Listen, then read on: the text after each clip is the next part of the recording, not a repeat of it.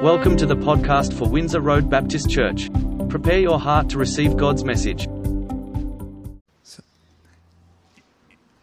I didn't look at the calendar when I said to Mark I would preach today.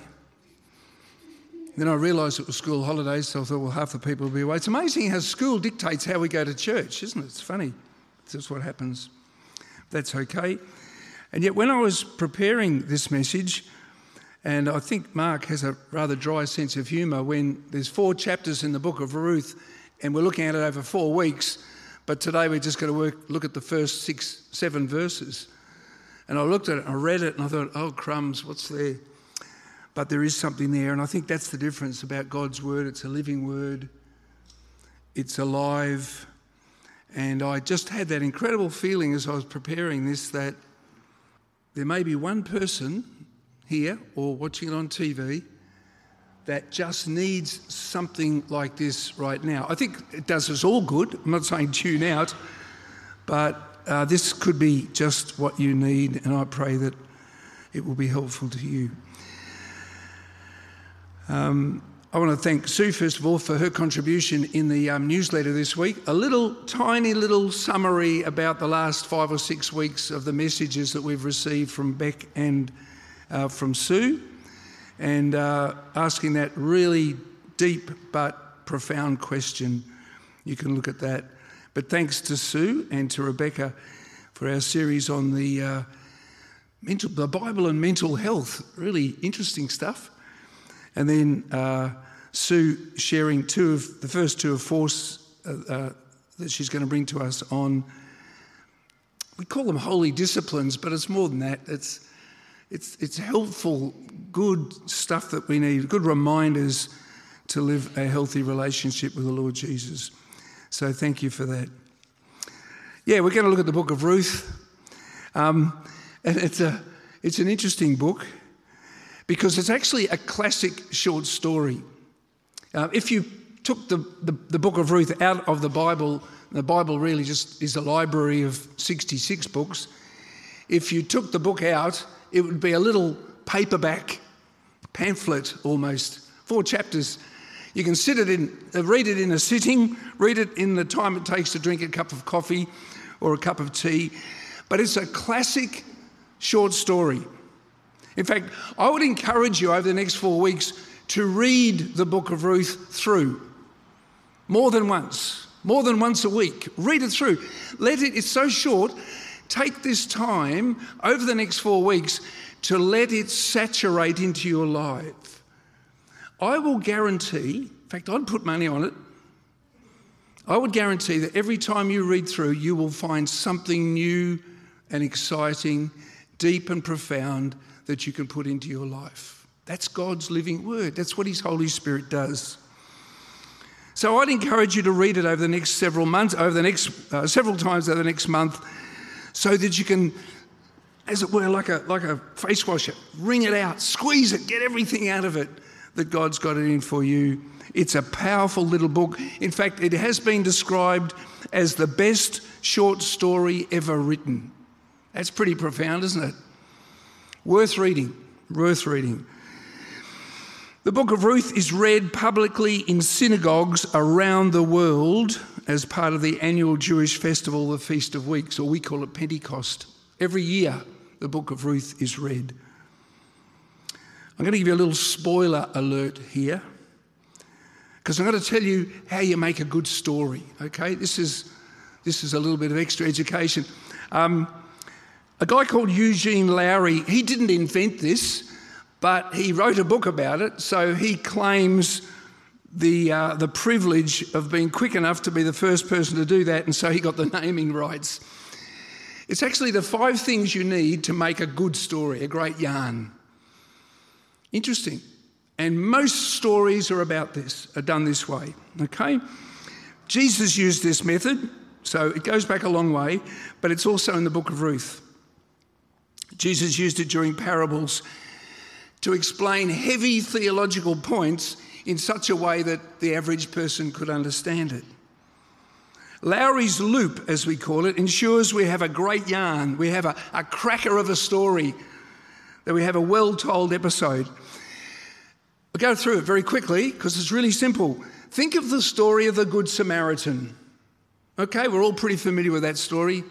Man was going from Jerusalem to Jericho, got run over by a couple of thieves and left for dying on the road. A couple of religious heavies came along, but the work at the church was too busy, so they left him there to rot in the sun. And eventually a Samaritan, one of the despised people from the Jews' point of view, stopped, tended this man, looked after him, put him on his donkey, took him to an inn, a hotel, and left some money to the innkeeper and said, look after him till he gets better. Okay, so that's the story. The first one is oops.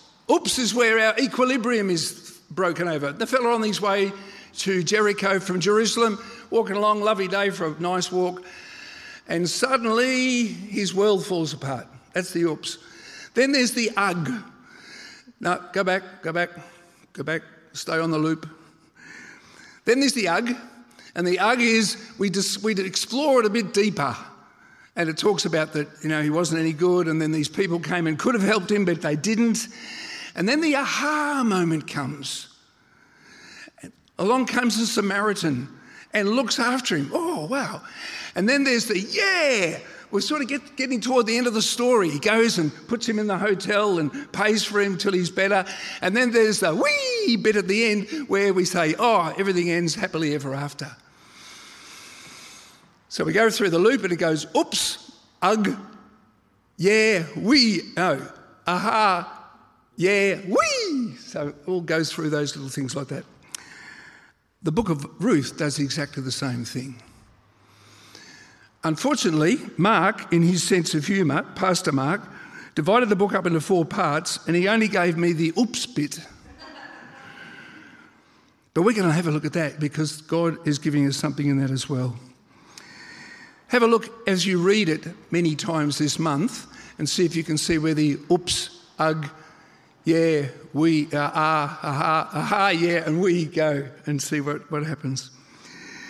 I can tell you one of the things that makes the book of Ruth such a good story is that the plot actually is so well told.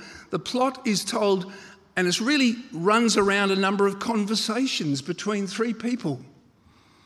Between a lady called Naomi, her daughter-in-law Ruth, and a man called Boaz. It's like a short play. But it's these conversations that almost what is not being said, which comes through so clearly. When was it written? It's a funny book because it doesn't have a date on it, of course. And the book in the Hebrew Bible, in what we call the Tanakh, which is the Hebrew Bible, the Old Testament, they're in a different order to the Old Testament. So when the Christian fathers put the Old Testament together, the Christian Old Testament, they put it in between Judges and Samuel, 1 Samuel. In the Tanakh, it's in a group called the Writings, but it's still the same book. It doesn't give us a date, but we come out of the book of Judges, and in the last verse in Judges, it said there was no king in the land, and everybody did what was right in their own eyes. That's a pretty heavy way to finish a book. In other words, the world's falling to bits around people. And in the first couple of verses in Ruth, it says, in the time of the judges. So it's around 1100 years before Jesus was born, probably set around the time just before Samuel comes onto the scene. But what about the book itself? Why was it written? Why did God see this little story being so important that it needs to go into his word for his world, right across the cultures, right across the class system? What's so great about this little story? What is God speaking to us about? A lot of people have suggested different things. Lessons on kindness, on faithfulness, lessons on love and loyalty, maybe a sense of rightness.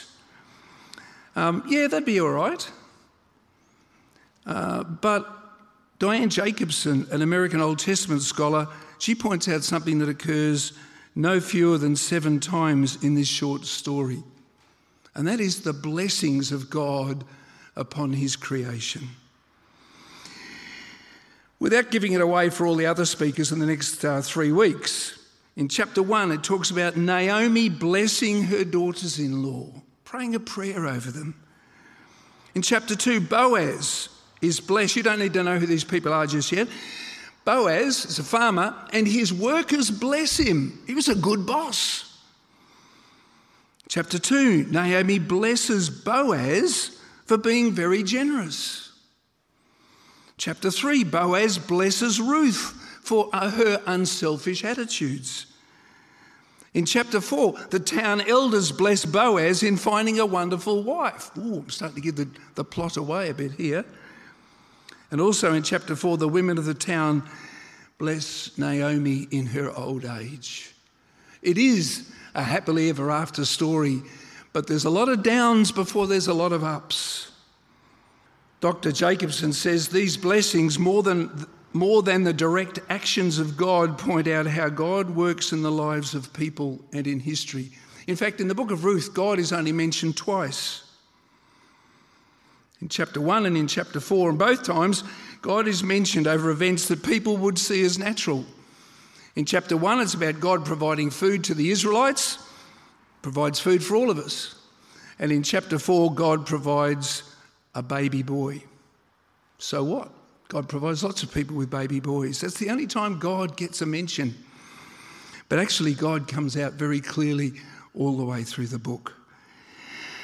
So let's have a look, think about the setting. What were the circumstances in which these characters, we've talked about Naomi and Ruth and Boaz, what's the story? Let's use a bit of imagination. We're going to read the first 7 verses of chapter 1. In the days when the judges ruled in Israel, a severe famine came upon the land. So a man from Bethlehem in Judah left his home and went to live for a while in the country of Moab, taking his wife and 2 sons with him. The man's name was Elimelech, and his wife was Naomi. Their 2 sons were Mahlon and Chilion. They were Ephrathites from Bethlehem in the land of Judah. And when they reached Moab, they settled there. Then Elimelech died, and Naomi was left with her 2 sons. The 2 sons married Moabite women. One married a woman named Orpah, and the other a woman named Ruth. About 10 years later, both Mahlon and Chilion died. This left Naomi alone without her 2 sons or a husband. Then Naomi heard in Moab that the Lord had blessed his people in Judah by giving them good crops again. So Naomi and her daughters-in-law got ready to leave Moab to return to her homeland. And with her 2 daughters-in-law, she set out from the place where she had been living, and they took the road that would lead them back to Judah. It just sets the scene. You're going to have to wait and come back next week for the story. But here we see the story is set through the times of the judges, when there was no king who could rally the 12 tribes of Israel. And so, as it says in Judges 21, everyone did what was right in their own eyes. Sounds a bit like Australia. Well, we've got a king, sort of, but people are doing their own thing largely, aren't they? We've forgotten God. This situation that the Israelites found themselves in went for about 400 years, quite a number of generations.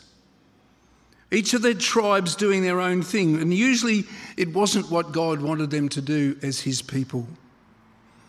And so God raised up a judge, a person, male or female, as a deliverer, only when judgment came on them in the form of an invader. So an invader would come in from somewhere, have a go at some of them, not all of them necessarily, not the whole nation, and they would all cry out to God. They all remembered God in the bad times, and God in his love and his mercy raised up a person and empowered them to be a great leader, a military leader, which freed them from the oppressors and then settled everybody back down again. And then it would happen somewhere else, and then it happened somewhere else, and it happened at a different time over those 400 years. The judges functioned as both military leaders in times of crisis, but also as local leaders. They administered political and legal justice. But it became a cycle. Do you see that in your life at times? You get into cycles where good times, bad times, good times, bad times, times of plenty, times of drought. So this is what was going on. Now, less than 7 or 8 times we get this almost another loop, not Lowry's loop, a different one where of good times, failure, running away from God, failure, invasion, deliverance, good times, and then off to go again, tumbling along as they were because they'd largely left God out of their lives. It didn't affect the whole nation, it was rather 1 or 2 tribes.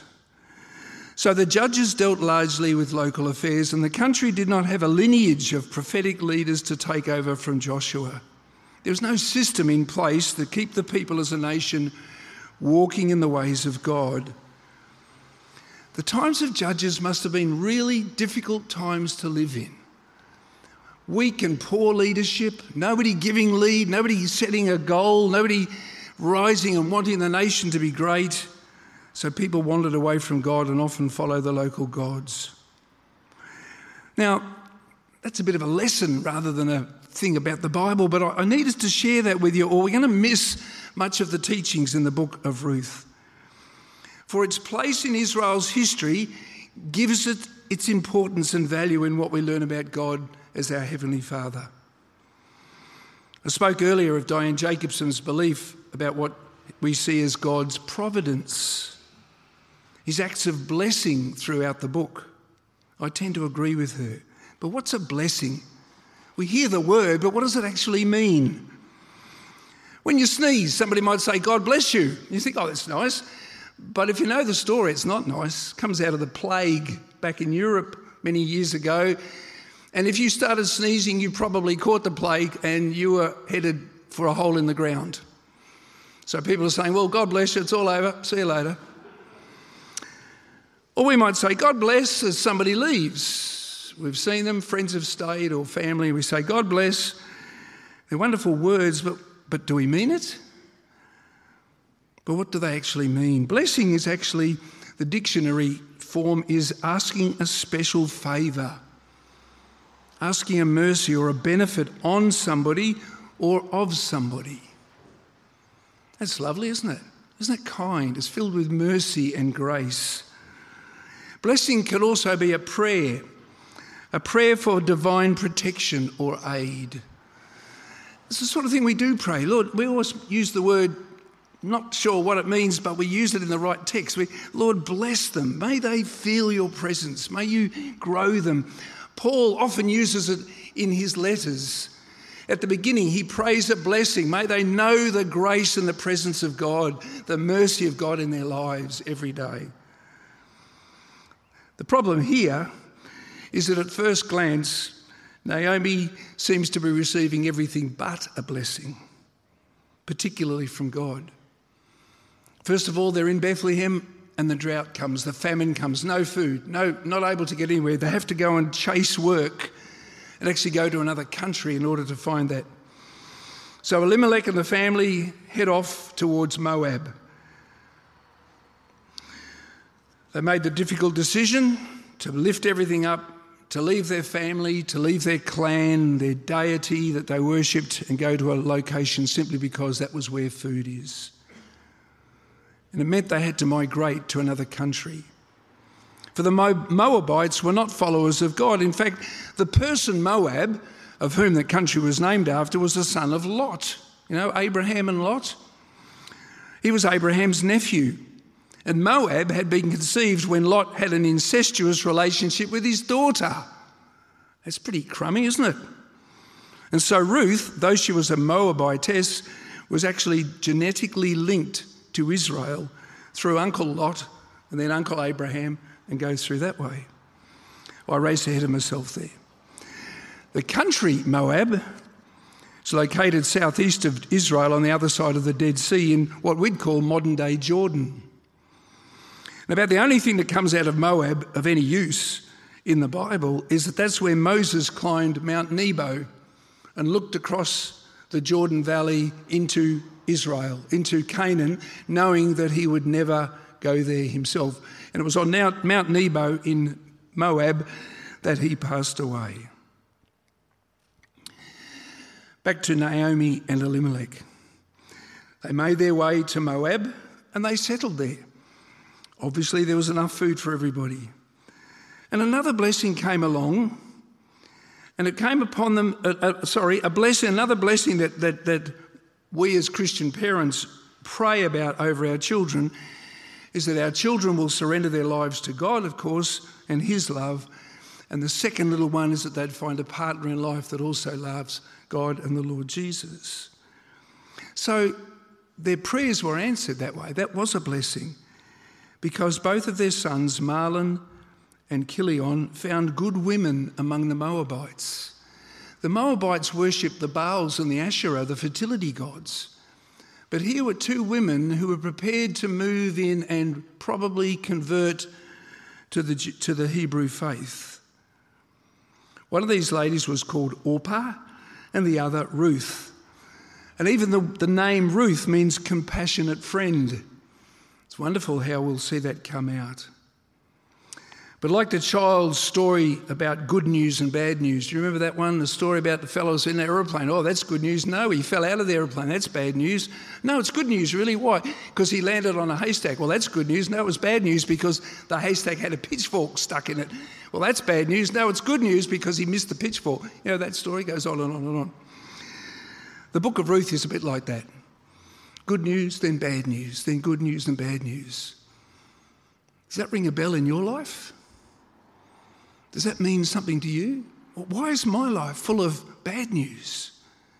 Why is my life at times full of good news when other people around me are suffering? Can you identify with Naomi? Naomi's husband passed away. Well, husbands do that occasionally. What's different about that? But in a short time, both Orpah and Ruth lost their husbands too. And unfortunately, back in those days, the tragedy is that without a husband or a son, a woman has nothing to live on. They have no livable income. There was no social security around in those days for widows and single mothers or anything like that. And in fact, we know that often many women were forced into prostitution just to survive. They were tough times. If you didn't have a husband, if you didn't have a man around the house, you were on your own. And within a short time, here's Naomi, faithful to God, finding herself through no fault of her own, again in the doldrums. But now she's also got her daughters-in-law with her because they've left their father's family when they married. That's part of the custom. What is she to do? What are they to do? Pretty tough stuff. You going through that? You're going through times like that where it just seems God is so far away. You've done everything you believe is faithful. It's not that God owes you something, because you know, as we sang in the song earlier, just what God has done with us through Jesus. But our world falls apart around us, not through anything we've done wrong or anything that we've supposed to have done and not done. That's where Naomi was. I think we can identify with that. But, it's a great word, but there was some good news. News came that informed Naomi that God had blessed the area around Bethlehem where she had once lived, and the people were again able to make a living back in her hometown.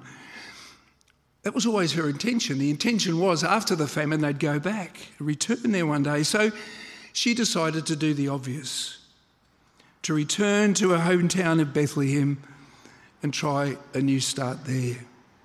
At least she would be among family. With that settled, Naomi and her two daughters-in-law prepared to go to Bethlehem. Think of Orpah and Ruth and all that they had to do to uplift and move away from their families to go across into Israel, to worship a new God in a new way. All the cultures would have been different. Change knocks some people around pretty bad. So where does that leave us? What could we possibly take away from a message that almost is an open ending? We're left with Naomi and Orpah and Ruth on the road. That's the end. That's the end of the passage that Mark's given us. Seems to be involved with so much bad news, but I think that that's just the point, friends. Because when we read these opening words of this little wonderfully told story, you may have identified with the experiences that affected Naomi. I think we've all had to endure bad news at times, haven't we? That's just life. We quickly learn to live with that sort of thing. But often, if we see it occasionally, we're able to pick ourselves up after an event. Friends gather round us. We're given time, the scars will heal. They'll remain scars. You don't forget these things, but we do move on. But here, as in Naomi's situation, here is a woman that is dealt blow after blow after blow that challenged her faith. Bam, bam, bam. It's like standing in a boxing ring and just taking it all. And we read, actually, a little later on, we'll read that Naomi really feels this. This knocked her sideways. Always, it seemed, through no fault of her own, she was pushing water up a hill with a rake, working feverishly but seeing nothing for her actions. Yes, the occasional event we can take, but when these knocks become thick and fast and hitting us, maybe the sudden death of a loved one or the unexpected loss of a job, a long-term relationship that suddenly breaks down, the list can go on.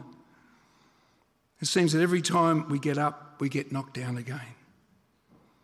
After a while, you just don't want to get up again. You're tired, you're beaten. And it's times like this when God can seem a long way away. Our prayers appear to mean nothing. They just seem to be bouncing off the ceiling.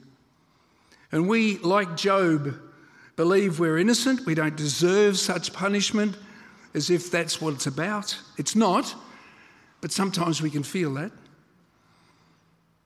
And if you've not been there yourselves, you probably know someone who has been there or might even be there right now. And it's difficult, isn't it, to offer answers. God does seem far away. I believe, though, that we can take something away here. And it's in my suggestion to you earlier. Can I ask you, I won't hold you to it, but make a deal with God. Can I ask you to decide to read this small but powerful and exciting book more than once over the next 4 weeks? It's encourage you to get a cup of coffee or a cup of tea and sit down and just read through it. Maybe try different versions. Don't just stick with the Bible version that you normally use. Look for others. Go onto the internet and look for different ways. There's some lovely, the Jerusalem Bible is a Hebrew interpretation, a Jewish interpretation on it. Read something a little bit different and see if God speaks to you that way as well. God's Spirit may speak with you in some surprising ways. If the book of Ruth is, as I'm suggesting, about blessings, God will bless you as you have a look and as you read through it. And he may just bless you as you offer him your time, asking for him to reveal himself to you in a real way. We sang earlier, or was it something that Darryl gave us, be still, the passage, be still and know that I am God. Let God bless you as you offer to bless him, to talk together, to listen. I read recently the first step of prayer is listening. Give God a chance to speak to you.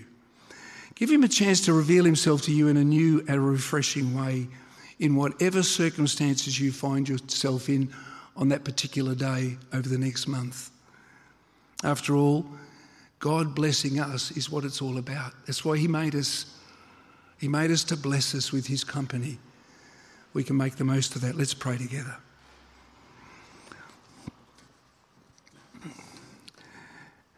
Father God, we just first of all want to say thank you for your living word. This story happened, this account happened over 3,000 years ago in another country, in another culture, speaking a different language to what we speak. And yet it means something to us today because you are an unchanging God. You made us, you know us, you love us, and you choose to bless us even through the most difficult circumstances. And we want to say thank you. And Father, I pray for maybe there's somebody online, maybe there's somebody here this morning that is going through particularly difficult times. They feel like they've done 9 rounds in a boxing ring. They're tired, they're weary, they're discouraged. May the book of Ruth be a blessing to them as they maybe identify with Naomi and Ruth. Thank you for blessing us today by sharing this part of love with us this morning. We want to grow in you and be your people in this place for Jesus' sake. Amen. Thanks for listening. We hope that you have been blessed by the message. Windsor Road Baptist Church is a growing intergenerational and international community of people committed to whole life discipleship. Please visit us at windsorroad.org.au to connect with us and to learn more about our church.